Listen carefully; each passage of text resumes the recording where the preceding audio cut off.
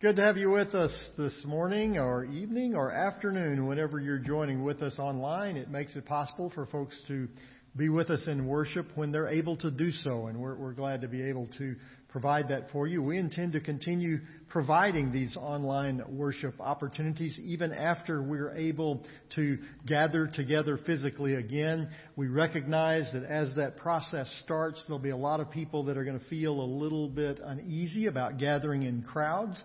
We understand that. In fact, we encourage you as that process starts, if you have some issues in your life or just have some personal concerns about gathering around other people, don't feel bad about staying home and just continuing to worship with us online. We'll continue providing this for the foreseeable future, and we're glad to be able to do that. I wanted to share with you just a word about how that process is going to unfold. Hopefully by this time you either have received an email or we also have sent out a print form of that email to those of you who don't have internet access. But we are going to be refining that information as the date gets closer. And as you may have noticed in the email, because the regulations and guidelines change almost weekly, if not sometimes daily, we're trying to be responsive to that. In fact, between the time that we wrote the email and the time that many of you received the email, the regulations and guidelines had already changed yet again. So we're trying to be responsive to that as best as we can. And we know you understand that that can be a difficult process. But here are the plans as they stand right now. We are planning to begin with a soft open on June 14th, that's Sunday. That will be the last day that Springfield will be in the second phase of its reopening process. And so we're calling that a soft open because we're going to limit the number of people that will be in the two services that we'll be having. We'll have our 8:30 service and our 11 o'clock service, just like always. But on that Sunday, June the 14th, we'll be doing that by reservation only. And I know many people are interested how that reservation process is going to work. Quite frankly, we're waiting until we know exactly what the guidelines are going to be that week before we determine exactly what that reservation process will be. But we'll be letting you know that information just as soon as we feel comfortable with what the guidelines are going to be for that Sunday. But on that Sunday, we'll have those limited services in order to be sure that the processes that we are putting in place to safely distance everyone in our auditorium and also as you come in and exit our building, that all of those will work the way that we hope that they will. Then on Sunday, June the 21st, Springfield will then be in the third phase of their reopening. So we'll have services again at 8:30 and 11 o'clock. And we'll allow everyone to come up to the limit of what we will be able to have the service for, again, following all of the appropriate guidelines. Now, we're going to give you a lot more information about what those guidelines are going to be and how all of that is going to work as we get closer to that June 14th date. So be watching your email and other communication outlets. We'll get that information to you just as quickly as we possibly can so that everybody has the opportunity to join with us. We will only be doing Sunday morning worship. We won't have our Sunday school. We won't have our other ministries at that time. Right now, it's just not possible to socially distance those in the ways that the guidelines require. So as we start, it'll only be those Sunday morning worship times. Again, the regular times, 8:30 and 11 o'clock. We'll be getting you more information as that gets closer. Most importantly, we very greatly appreciate your prayers. We want to do this in a way that honors the Savior, in a way that keeps you and your family safe, and in a way that just as soon as we can, we are able to gather together and worship the Lord. We're glad you're here with us online this morning, and we're looking forward to worshiping God today.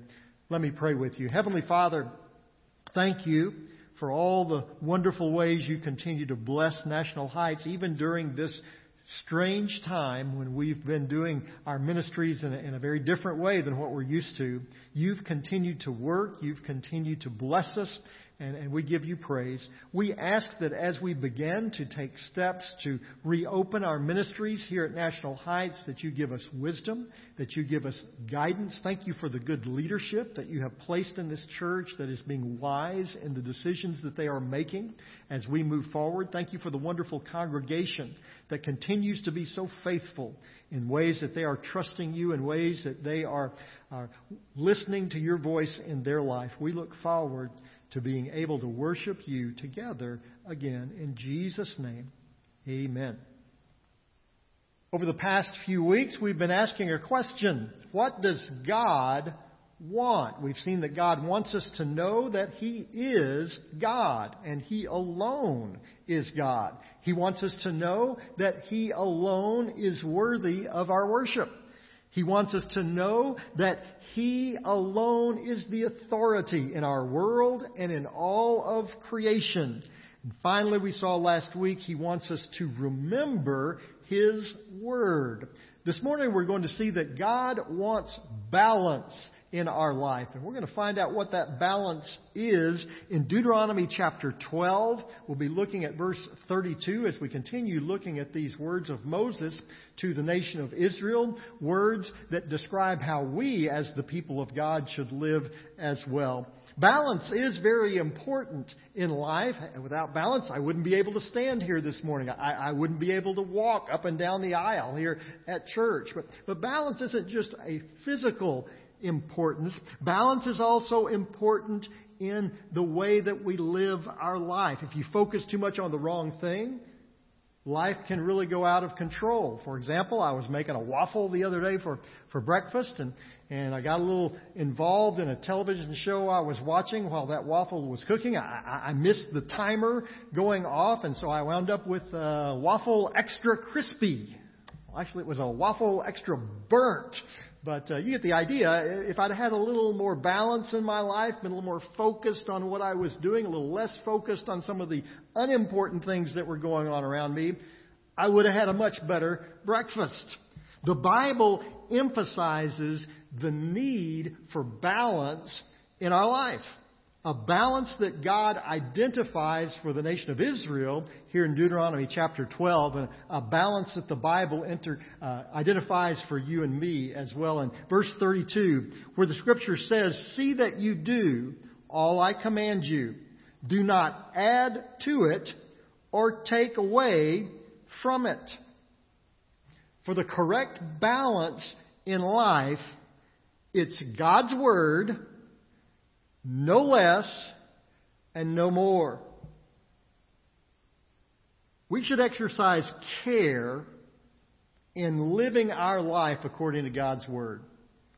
In Deuteronomy chapter 12, Moses describes the duty of Israel to worship God and God alone. We looked at that last week. They were to rid themselves of any remnant of the pagan worship that had been so prevalent in the land before they arrived, and they were to establish a central place where God's people could worship Him together. Verse 32 then forms a bridge between chapter 12 and chapter 13. In chapter 13, the Bible describes how essential it was for the nation of Israel to worship God and God alone. Verse 32 says the same thing two different ways. First, the verse describes how God calls His people to observe everything that He commands of them. The word that is used in this passage for do, it's a much broader word than our English word. It's a word that means to be careful, to guard, to exercise great care in doing exactly what you've been instructed to do. Instructions can sometimes be not so essential.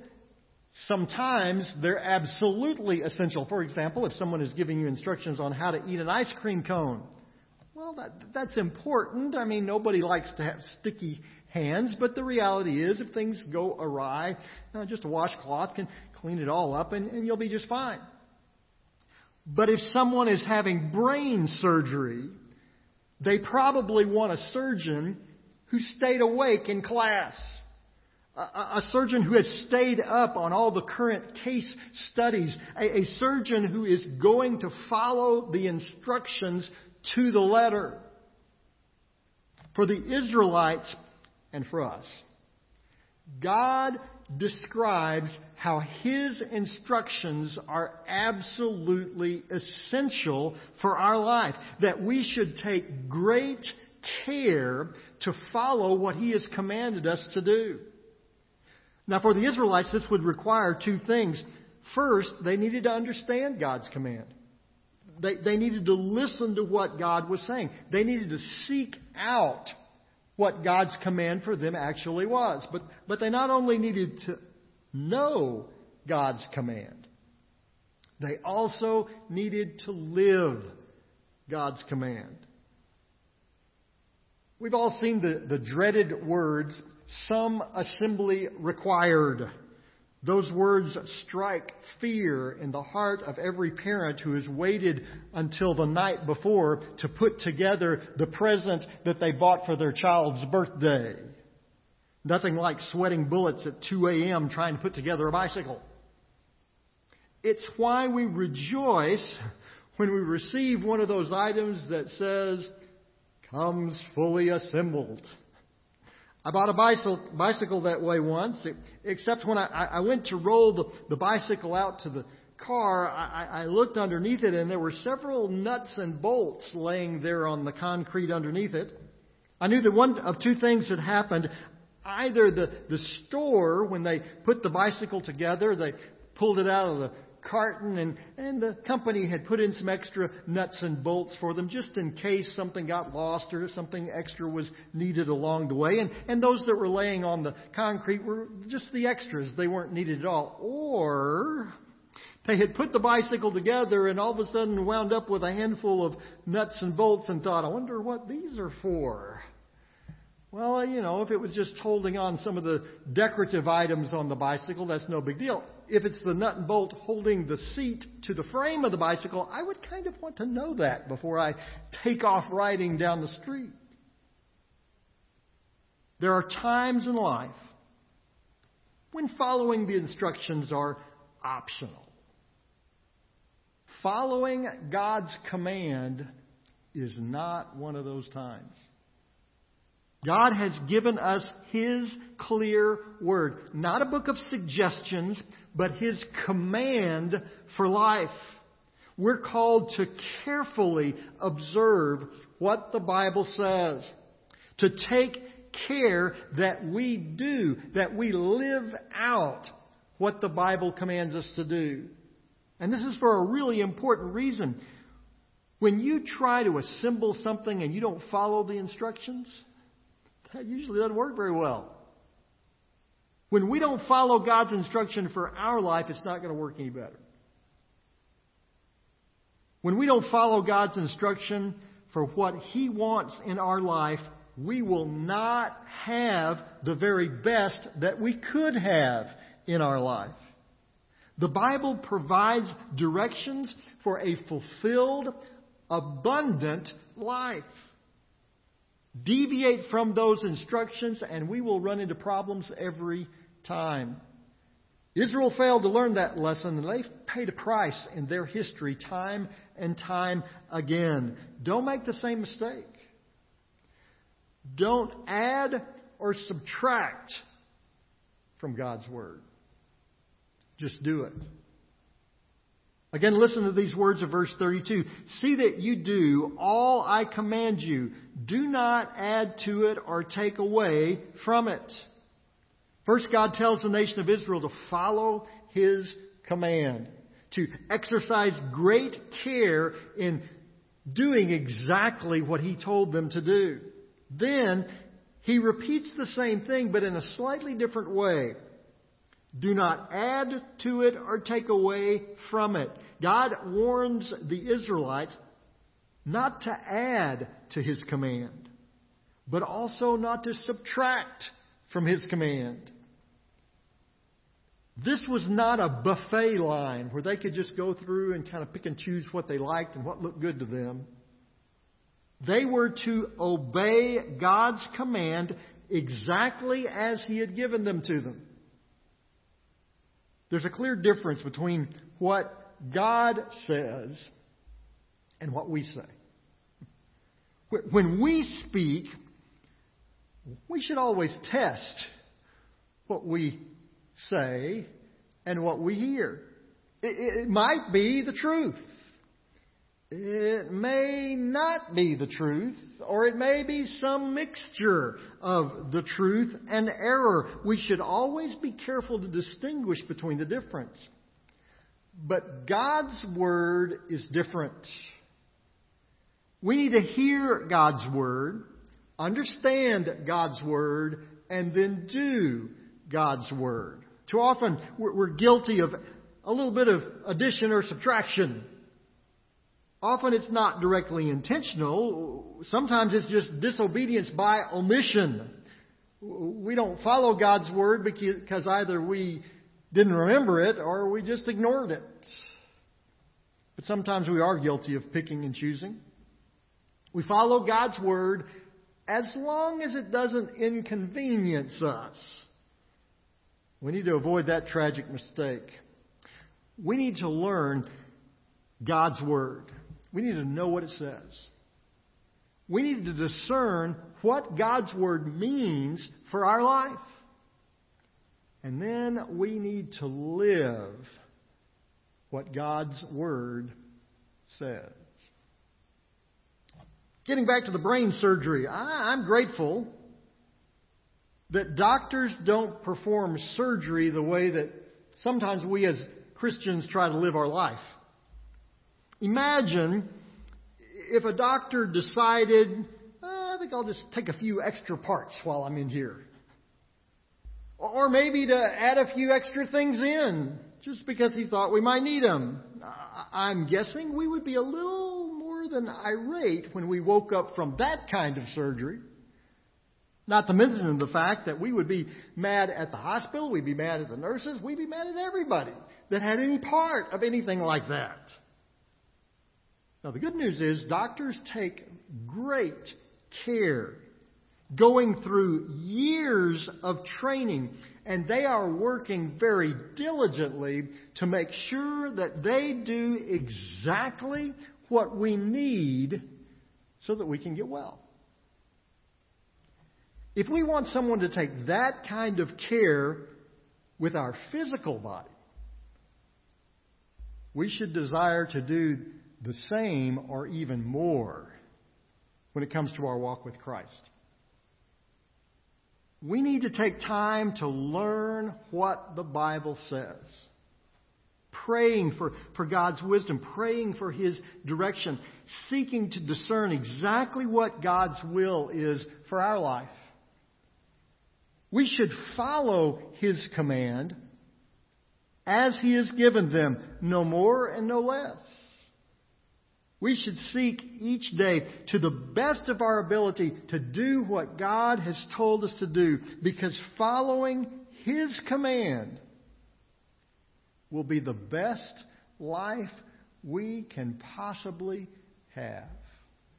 Heavenly Father, help us. First, to know your word, to understand your will and your command for our life. And Heavenly Father, we pray that as we understand your word, that we would also be ready to do it. That we would not only absorb your word, but that we would also live your word, being careful to follow your command. Help us. We pray in Jesus' name. Amen. Maybe this morning God's been working in your life. Maybe there's a need that you've discovered in your heart, something that's been missing, something that's just not been right. And you've been trying to fill that need with a lot of things, but all of a sudden you recognize, what I need is Jesus. And we want to help you with that this morning. If you'll simply email us here at the church, nhbc@nationalheights.org, we'll be glad to respond to you with information about how you can personally receive Jesus Christ as your Lord and Savior. Because that's really the only way that we can ever possibly follow God's command. We can't do it without Him. And we like to share with you how Jesus Christ forgives your sin, how He cleanses us from all unrighteousness, how He will make you brand new if simply by faith you'll trust Him as your Lord and Savior. We'd like to share that with you. You simply email us here. Maybe there's some other decision that God has placed on your heart. Maybe looking for a church home. We'd be glad to share with you how you can be a part of what National Heights is doing in the ministries that we have in our area. Maybe there's some prayer need that you'd like us to be praying with you about. Again, simply email that to us. We would be glad to be praying with you. In whatever way God is leading in your heart, you listen. Responding to His command, we would love to help you in your walk with the Savior. I hope you and your family are well, and we look forward to being together with you very, very soon. God bless you.